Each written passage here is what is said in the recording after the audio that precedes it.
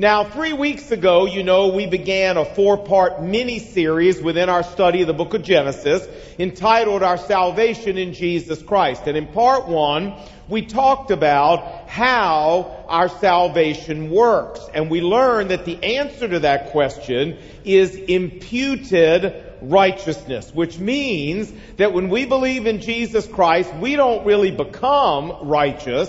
We're still sinners through and through, but rather God credits our account.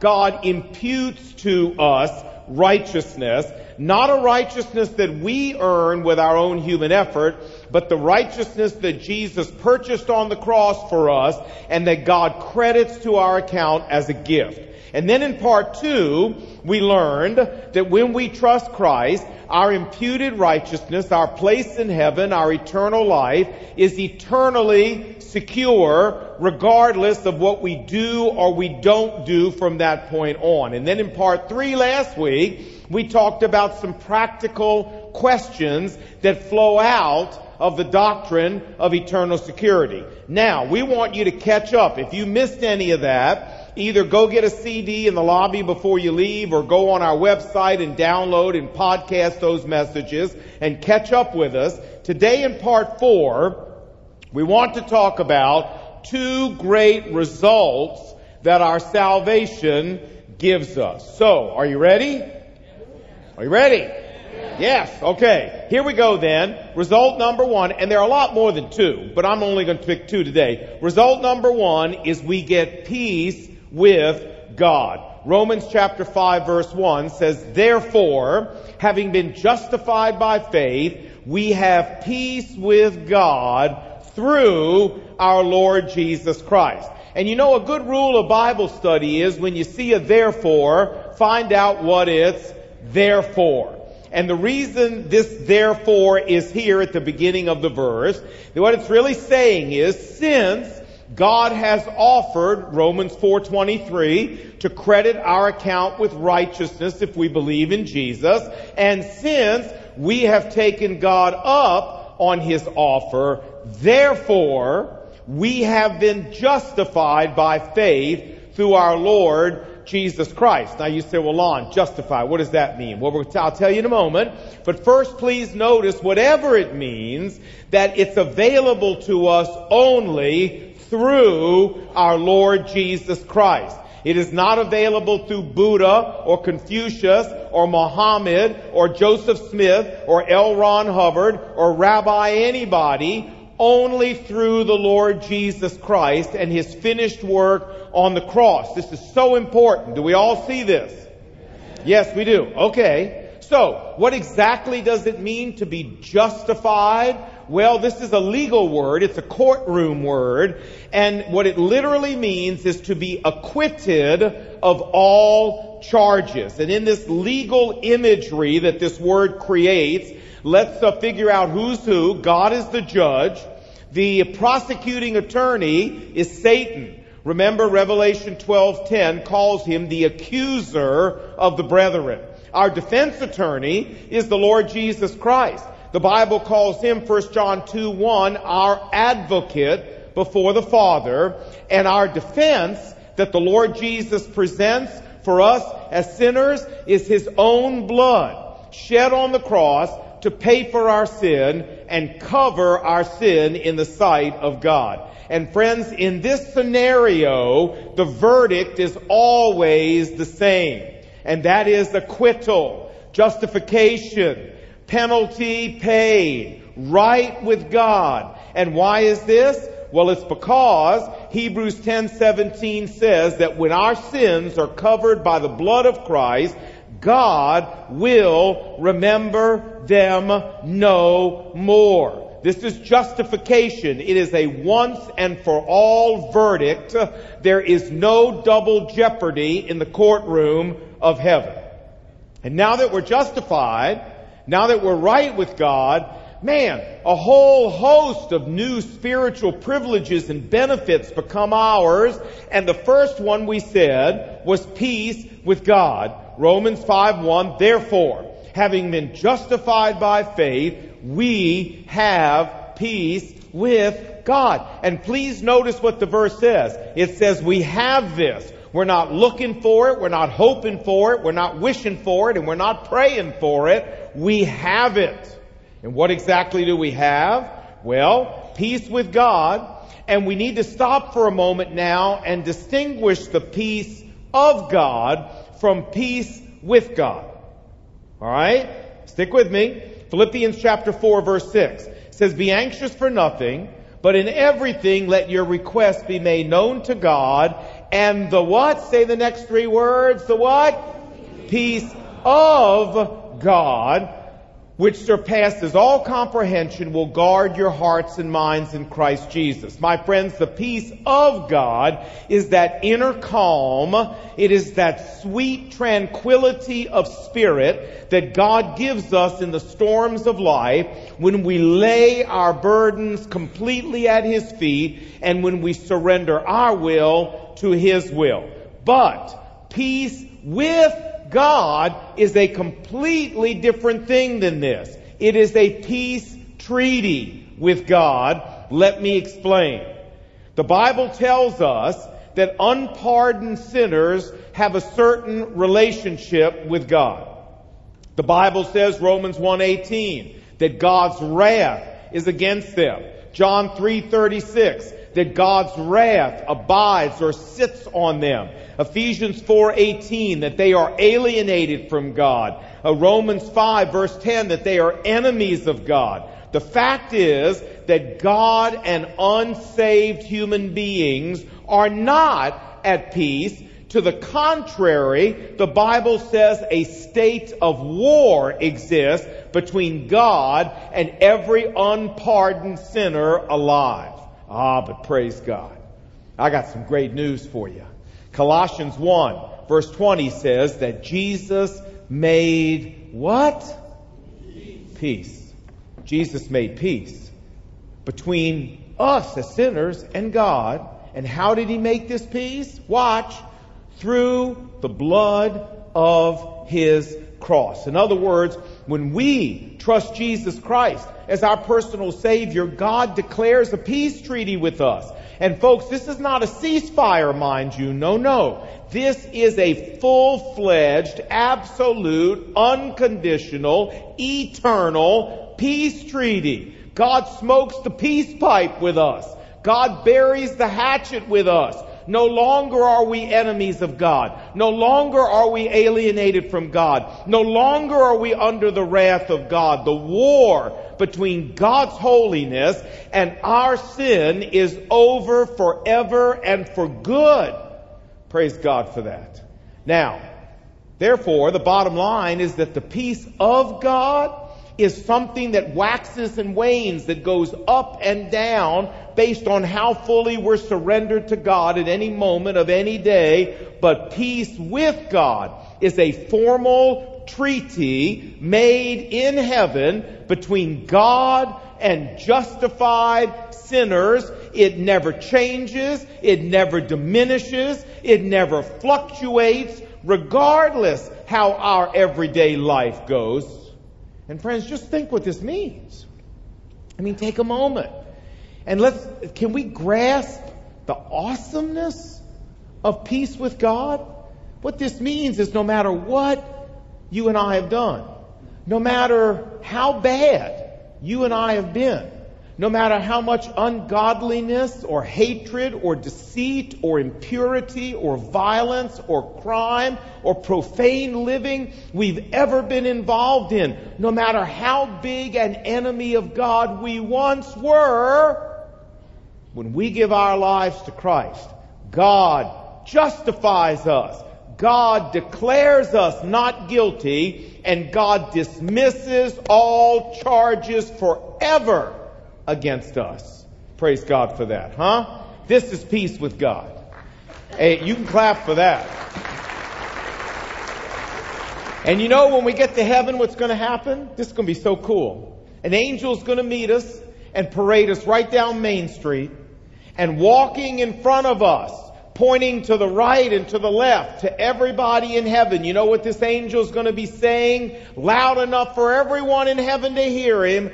Therefore, having been justified by faith through Jesus Christ, this man, this woman has peace with God. And not one person in heaven will be able to raise a voice of protest, because Romans 8:33 says it is God who justifies. So who is there that can condemn? The answer is no one, not the devil of hell himself can condemn. When God justifies, we have peace with God. Amen? Amen. Wow, that's great news. I'll tell you that. If that's all we got, it would be worth it. But there's more. There's more. Benefit number one is peace with God, but the verse in Romans 5 goes on to say that we also have access to God. Watch, Romans 5 verse 2 says, through Him, that is through the Lord Jesus Christ. Notice, whatever it is that access to God means, again, you don't get it through Buddha, Confucius, or anybody else. It's only Christ. Through Him, we have also gained access into this gracious position in which we now stand. And what is this talking about? What gracious position is the Bible talking about? Friends, the gracious position that we have been granted is a position of being God's adopted children in Christ. We have joined the family of God and are members in full. And exactly how does a person join the family of God? Well, they do it by exhibiting saving faith. And I had someone walk up to me in the lobby a couple weeks ago and said, you keep talking about saving faith in this series. Maybe it would be a good idea if you define what saving faith is so we're all sure we're talking about the same thing. Good idea. Let's do it. What is saving faith?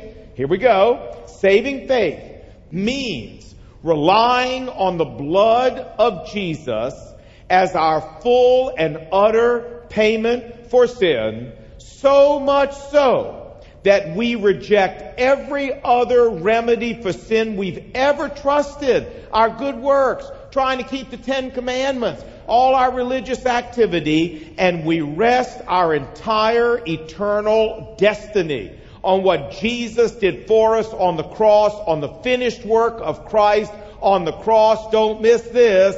Plus nothing. Not plus sacraments, not plus the rosary, not plus being bar mitzvahed, not plus trying to keep the 10 Commandments, and not plus recycling. Nothing. We go into eternity holding on to one thing and one thing only, the work of Jesus on the cross for you and me. That's it. This is saving faith. And folks, in response to saving faith, Romans 5 verse 2 says we're immediately granted a new gracious position with God. And what is that? John chapter 1 verse 12 says, to every person who believes in Christ, to them God gives the right to become children of God. When we come to Christ, we are made members of the family of God. That is our new gracious position. We are members in full of the family of God, God's adopted children in Christ, with all the rights and privileges appertaining thereunto. I love that. It's on my college degree. I love that. You read your college degree. It's on yours too. Don't you love that? I never get to say that. With all the rights and privileges appertaining thereunto. Okay. You say, Lon, but wait a minute. I thought we're all God's children, right? No. Friends, that's not what the Bible says. As a matter of fact, the Bible says the exact opposite. The Bible says we're all God's creatures, but no, we're not all God's children. How can people outside of Christ be God's children? Remember what we saw about them? They're enemies of God. They're alienated from God. They're sitting under the wrath of God. How can these be members of God's family? They can't. Folks, being God's child and a member of His family is a privilege reserved exclusively for justified sinners who have peace with God. Remember what we read, John 1:12. To every person who believes in Christ, to them and them alone, God gives the right to become children of God. Galatians 3:26. For you are all children of God. You say, see there? The Bible agrees with me. Finish the verse. For you are all children of God through faith in Jesus Christ. Not through being born in a hospital, but through faith in Jesus Christ. So, this gracious position in which we now stand, that Romans 5:2 is talking about, means being God's adopted children in Christ. Means being full members of the family of God. And with this new position comes benefit number 2, access to God. In 1988, my family and I went on vacation out to Hume Lake Christian Camps in California. And my oldest son, Jamie, was 11 years old, and so he went to wagon train for 8 to 11-year-olds. And they sleep in these covered wagons all week long, 8, 10 campers, along with one counselor. God bless that person. And so there was a young man in my son's camper whose name was Cameron. Not a particularly unusual name, but you might recognize his last name. His last name was Reagan.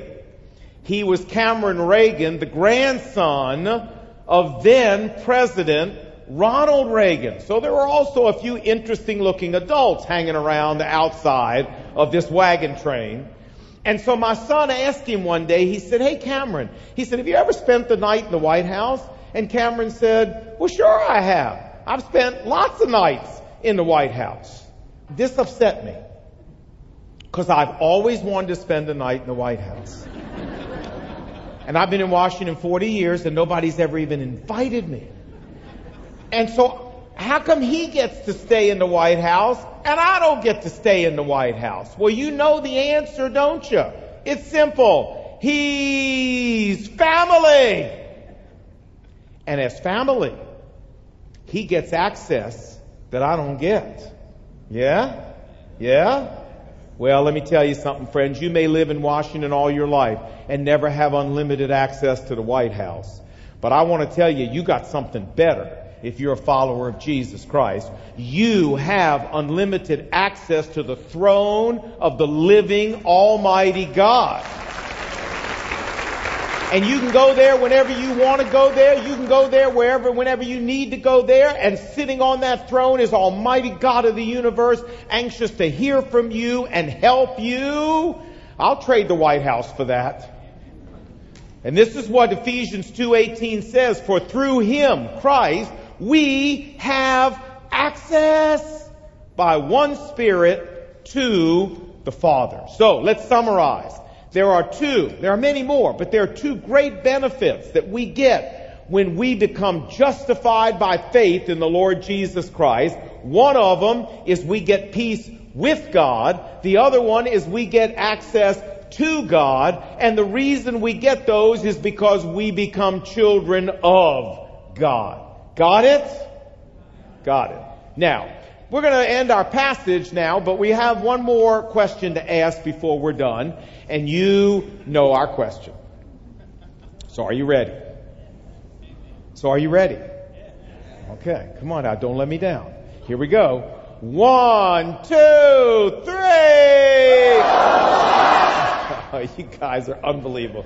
Yeah. All right, hey, what can I say? You're unbelievable. I love you. All right. So, you say, Lon, all right, so what? You say, look, I got peace with God. That's great. I got access to God. That's great. I don't see anything here that's transformational for my everyday life. Ooh, I'm going to help you with that. All right. You know what? Not only does the Bible tell us we have access to God, that's great enough, but the Bible goes on to tell us how God wants us to use that access. Listen. Ephesians chapter 3, verse 12 says, "In Christ Jesus our Lord, we have boldness and confident access to God." Hebrews 10, verse 19 says, "Since we have confidence to enter God's holy place by the blood of Jesus. Let us draw near in full assurance. And I love Hebrews 4:16 that says, let us come, what's the next word? Boldly before the throne of grace, that we may receive mercy and grace to help us in the time of need. Friends, God wants this gracious position of access that He's granted us in Christ to translate into a holy boldness in our approach to prayer with God. Now, don't get me wrong. I'm not saying we should be flippant, and I'm not saying we should be disrespectful, and certainly that we should not be irreverent in our approach to God. We are still dealing with the holy being of the universe that deserves